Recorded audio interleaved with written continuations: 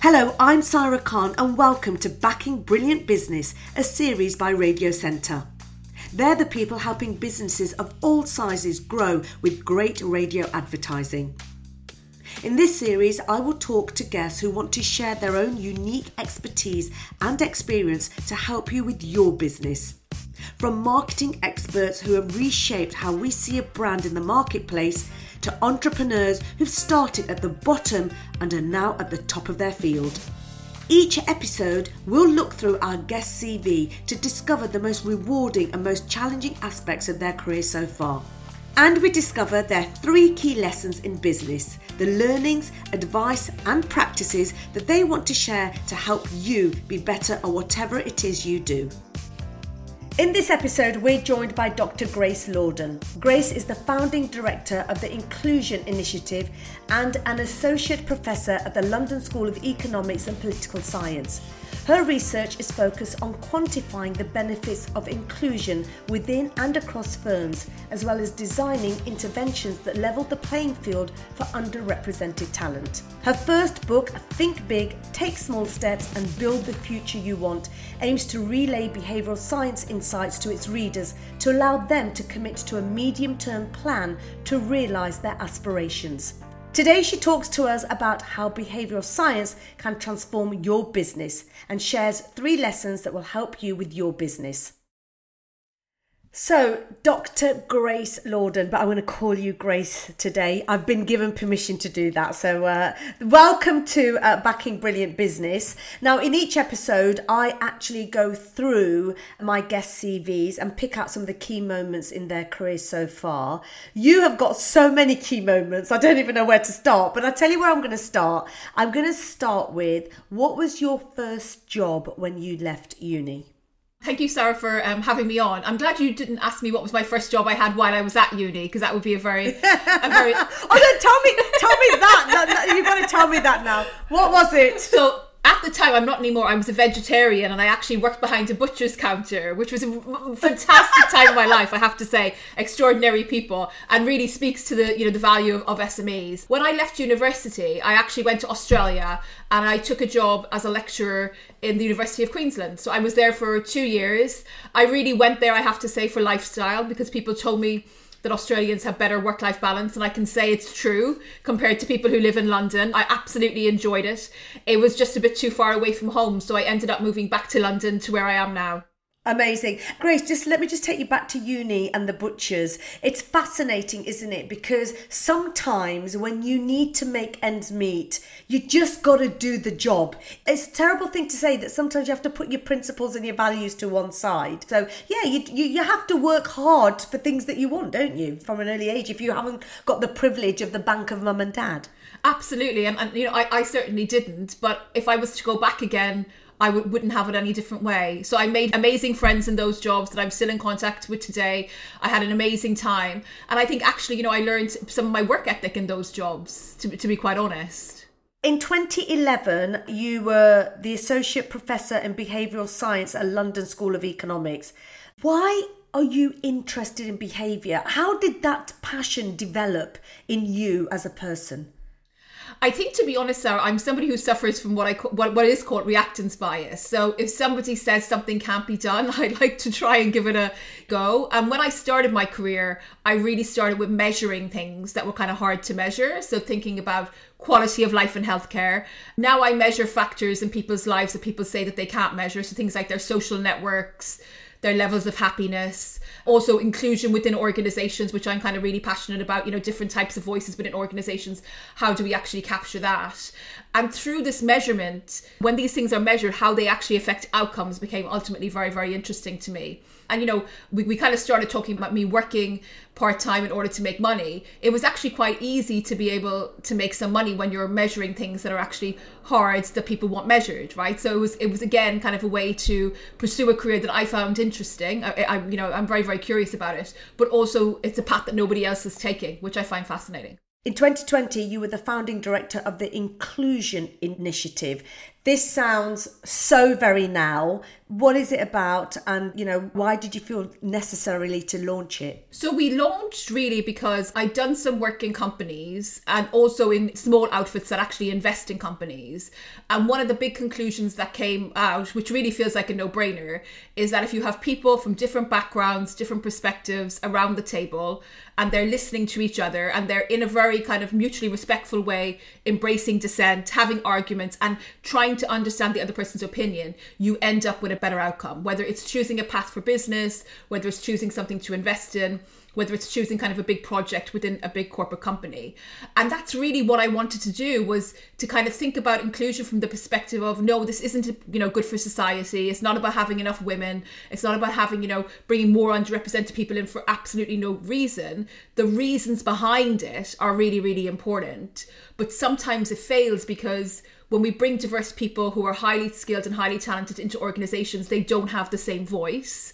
And the reason they don't have the same voice is because of inclusion.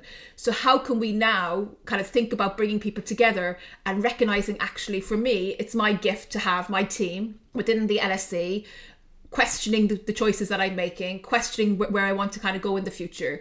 And if I listen to them, we'll end up in a much better place rather than it being just about me commanding and controlling over a particular group of people. And we've ended up working with kind of very small enterprises from, venture capitalists who choose businesses to invest in, all the way up to big organizations that people would kind of think about as kind of balls and bearings, particularly financial services and tech. And it really does kind of work once you get this inclusion aspect within organizations right. Oh my goodness. I mean, you're talking there and I'm just thinking people don't understand inclusion. Because I agree with you. I don't think you need to bring people on just to tick a box to say, hey, we've got the disabled person, we've got the Asian person, we've got the black person, we've got the woman. Because I feel that's what's happening in big industry. In fact, in a lot of places. And I think for that reason, it's not working. Just because you've got a seat at the table, it doesn't mean that you're included. There's a real difference, isn't there?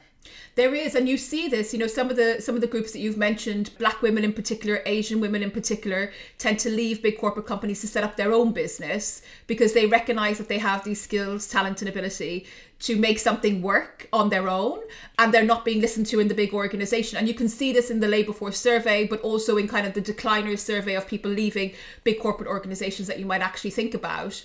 And I think it's good for society to have these talented individuals set up business, but at the same time, they shouldn't be leaving for that reason. They shouldn't be leaving because they're not being listened to, when clearly they could add a lot of value. Yeah, very interesting. So Grace, what I do with my guests is I ask them to choose a theme, and you've chosen how behavioural science can transform your business. Why have you chosen that theme to talk about? So I think it's in my title. So, it's in some ways it felt like a no-brainer. But, behavioural science, as well as it being about people's behaviour, which obviously helps business because you need to understand your customers' behaviour in order to be able to serve them well and also better. So on the marketing side, it's really important, and behavioural science do incredibly well. But I'm more interested in the entrepreneurs themselves and how they actually make decisions. And, behavioural science basically tells us that we spend 80% of our time on autopilot, basically kind of responding to our gut decisions, not thinking things through clearly, and ultimately potentially making mistakes. And then we spend 20% of our time in kind of a slow, deliberate mode where we tend to get things right. And I think for entrepreneurs, really kind of recognizing that about yourself and making sure that you're slowing down when you're making these kind of really big decisions that there's no going back for can stand incredibly well to you. So I also ask my guests about the 3 lessons relating to your theme. Now, the first lesson that you want to talk about is identify the obstacles facing your business. Why have you chosen that as your first lesson? I think it's one of the most important lessons that I have from the research that I do, that people often have an ill understanding of the obstacles that face their own business. And I kind of like to divide them up into this idea as that, is it you or is it them? So the stuff outside my area of expertise is obviously the basic skills that you would need for business, things like financial acumen and kind of figuring out whether or not you actually have them. But what I'm more interested in when I kind of talk to businesses is whether or not they get hung up too much on the small stuff, and whether or not they're dividing their decisions into kind of 2 different types. So this idea of a revolving door, where these decisions are inexpensive to you. So depending on who you are, I mean, if you're a startup, every decision might be expensive. It might be that you can't actually lose money, but for some businesses, it's actually okay to lose a small amount of money so you can make decisions quickly in this economy, versus what I call the irreversible door. And very often, the biggest obstacle for SMEs is that they don't recognize the differences between those two decision types. Am I facing a decision that I can ultimately go back to? It's not going to ruin my business. It's not going to affect me on a day-to-day basis. Or am I facing a decision that is a reversible door? And the second obstacle that I think is worth flagging is the idea of the planning fallacy. Human beings are really good for kind of making plans and getting excited about them, but we tend to overestimate the benefits of our preferred plans and underestimate the costs. And I think when you're looking at decisions that are the kind of irreversible door type decision, paying attention to whether or not you're getting the costs right, and the cost also includes your time, by the way, which most SME owners don't take into account, that time is actually their most precious resource, so it should be costed like everything else. And very often entrepreneurs, and this is why people are running SMEs, they tend to be too optimistic, and taking the idea of the planning fallacy seriously, where actually for every decision that I'm making that's irreversible, so it's not going to be that money, I'm paying attention to the costs and the benefits, and I'm critiquing myself, gives you the type of self-reflection that you've been talking about, Sarah. I think that you're kind of figuring out, why does something go right and why does something go wrong, without the pain of actually committing to doing it too often, because this really is just about irreversible decisions. This podcast is brought to you by Radio Centre, who are helping businesses across the UK grow with radio advertising. Head to radiocentre.org/business to discover how radio can boost your company's performance, find out how the radio process works, hear from businesses who've found success with audio advertising, access free training, and even search for and be linked with stations in your area. You can find out all that and more at radiocentre.org/business. Okay, so then our next lesson that you want to talk about is realise your business's full potential. What do you mean by that? Again, coming back to the theme of my book, Think Big, thinking about what if it all worked out for you.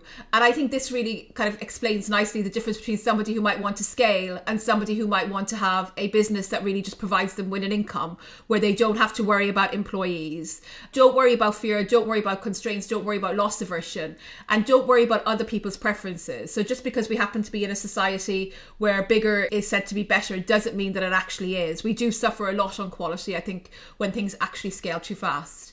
And then from the perspective of somebody who's running an SME, really sitting back and thinking, what do you have to do to get there? So do you need, additional skills? So do you need kind of skills when it comes to financial acumen? Do you need skills where it comes to an entrepreneurial mindset? Do you need skills where it comes to marketing? Or are they someone else's skills? And if they're someone else's skills, how are you actually going to afford to pay that someone else to come along? Are you going to rely on freelancers, or are you going to rely on somebody who's full-time? And again, bearing in mind that you have to manage this person, and coming back to the idea of Monday to Friday, what am I actually going to be doing? I think there's a lot of people out there who love the idea of having an extraordinarily large business, but the management of people within that business, particularly when they're starting out in that kind of transition phase, when they're learning about the business, people don't necessarily think about the teething problems there. So when you're sitting back and you're thinking about what if it all worked out, making sure you're plugging in those steps so that you don't bite off more than you can chew too fast, but simultaneously that you're not holding yourself back. Now, you are talking so eloquently because you come from a behavioural science background. This is how you think. But if I'm a small business owner listening to this podcast, how do I ask myself these questions? What resources do I go to? I mean, I'm running my business, I'm doing this, but I do want to, grow wisely. I want to gain those skills. Where do I start on focusing on my skills and my behaviour and how I can change to improve? So I think there's going to be kind of two types of people that are listening. So there's going to be people who I would kind of call the dreamers, who would have no problem getting into dreaming mode and thinking about what that actually looks like. I think for people, and I find this hard, I think for people who find it hard to kind of visualize what if it all worked out 2 to 3 years time, think about comparing yourself to comparables. So, for you mentioned L'Oreal, Sarah. So when you looked at L'Oreal, you would say, actually, for me to get there very, very quickly, I'd have to sacrifice quality. So that's not where I'm going to end up in 2 to 3 years' time. So now I'm going to look at another comparable who's held their quality constant, who's somebody that I admire or a brand that I admire. Maybe it's actually even in a different kind of product line, which I think is really useful. So, if you're a butcher, look at the greengrocer. If you're manufacturing beauty products, look at somebody who's manufacturing, something else very, very successfully, and really look at what their model is in order to get there and what the person who's running that company is doing on a day-to-day basis. And you'd be surprised if you look at some people who are trying to scale, a lot of their time is actually in getting word of mouth out there rather than doing the nitty gritty. And the word of mouth stuff is a really, really hard job, and it isn't one that everybody would actually enjoy. So thinking about whether or not you'd enjoy that. For others, a lot of it is actually physically being in the business. So if you wanted to own a shop or a cafe, maybe what you'll actually be doing is waiting tables or serving customers. Is that something that you would actually enjoy? And if you look to a comparable who's doing it how you think is better than you or bigger than you, what are the things that they've actually done to get there? And, I think networking is a really great help in this. So if you see a comparable and they're within your reach, ask them. I've learned an incredible amount about an incredible amount of businesses just by asking entrepreneurs, from people who only have a one director company, no employees, up to really large companies, how you actually would get to where they would want to go, should I want to do so. So I would encourage everybody who's actually listening to do the same. Yeah, that's really, really, really good feedback there, and just wise words. I mean, I think we get stuck in a rut. We just do what we do because it's comfortable, but sometimes it is that old cliche of stepping outside of your comfort zone and just taking the time to sit and think and map your brain out. Not force yourself onto other people, but make yourself be known and vocalize what you want, because when you start doing that, somebody could go, oh, I know somebody could help you. Because that's a great thing about the entrepreneurial community. Actually, we do want to help others, because that's why we're in this industry, and why we have the mindset is because we enjoy helping ourselves, but also helping others to be successful as well. So absolutely. And then your final lesson is set achievable goals. Goals is a word that we use, we kind of band it around now, don't we? I was brought up to set a goal and make sure it was smart, specific, measurable, attainable, timed and relevant. Relevant and timed, that's how you spell smart. Is that still the way you set goals? What's the new way of doing it? I mean, I feel in some ways maybe I should be interviewing you, so that's a really great. I think it's a great summary. I think the idea that you think big and think about how it all works out gives you a big vision, and then I think the goals along the way, which are almost like the stepping stones, should be exactly as you described. So you should be able to tick them off. You should know when they're done. You should be able to actually chart the time, and that's really important for a number of reasons. I think firstly, as human beings, if something is too far in the future, it's really hard to keep motivated to move forward. So having these goals as milestones along the way that you can actually see, that you know that you're moving towards the right place, it will really, really just kind of help you stay on track. But secondly, having those kind of set in stone also allows you know when you're stumbling, which I think is really important. So what has kind of scuppered some businesses, I think, during the COVID pandemic is how do you actually react to uncertainty where we've never actually experienced something like this before. And if you take this kind of goal-oriented approach where you're marking off a goal, should you not reach it, what I kind of encourage people to do is look to see why it's not actually working out. Is it something about you? Or is it something about bad luck? And if it's something about bad luck, really think about pivoting fast in a way that's within your comfort zone. And that sounds easier said than done, but all up and down Britain, we saw businesses doing this really effectively during COVID. Businesses that were very affected by not being allowed customers into their doors, all of a sudden were delivering to customers in kind of new ways, partnering with companies that they hadn't necessarily partnered before. So when you don't hit a goal, taking the time to kind of sit back and say, okay, it's not working out. Why isn't it?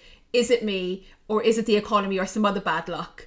And if it's the economy or some other bad luck, getting ready to pivot, I think is really important. And the businesses that have done very well during the pandemic, I think have adapted quite quickly to COVID-19, but not in a way that was so dramatic that there was these huge cost outlays, which I know some businesses have actually suffered from. Yeah, I just wanted to come back on that. My husband runs an internet marketing company. On the first day of lockdown, they lost their biggest customer, which probably, huge.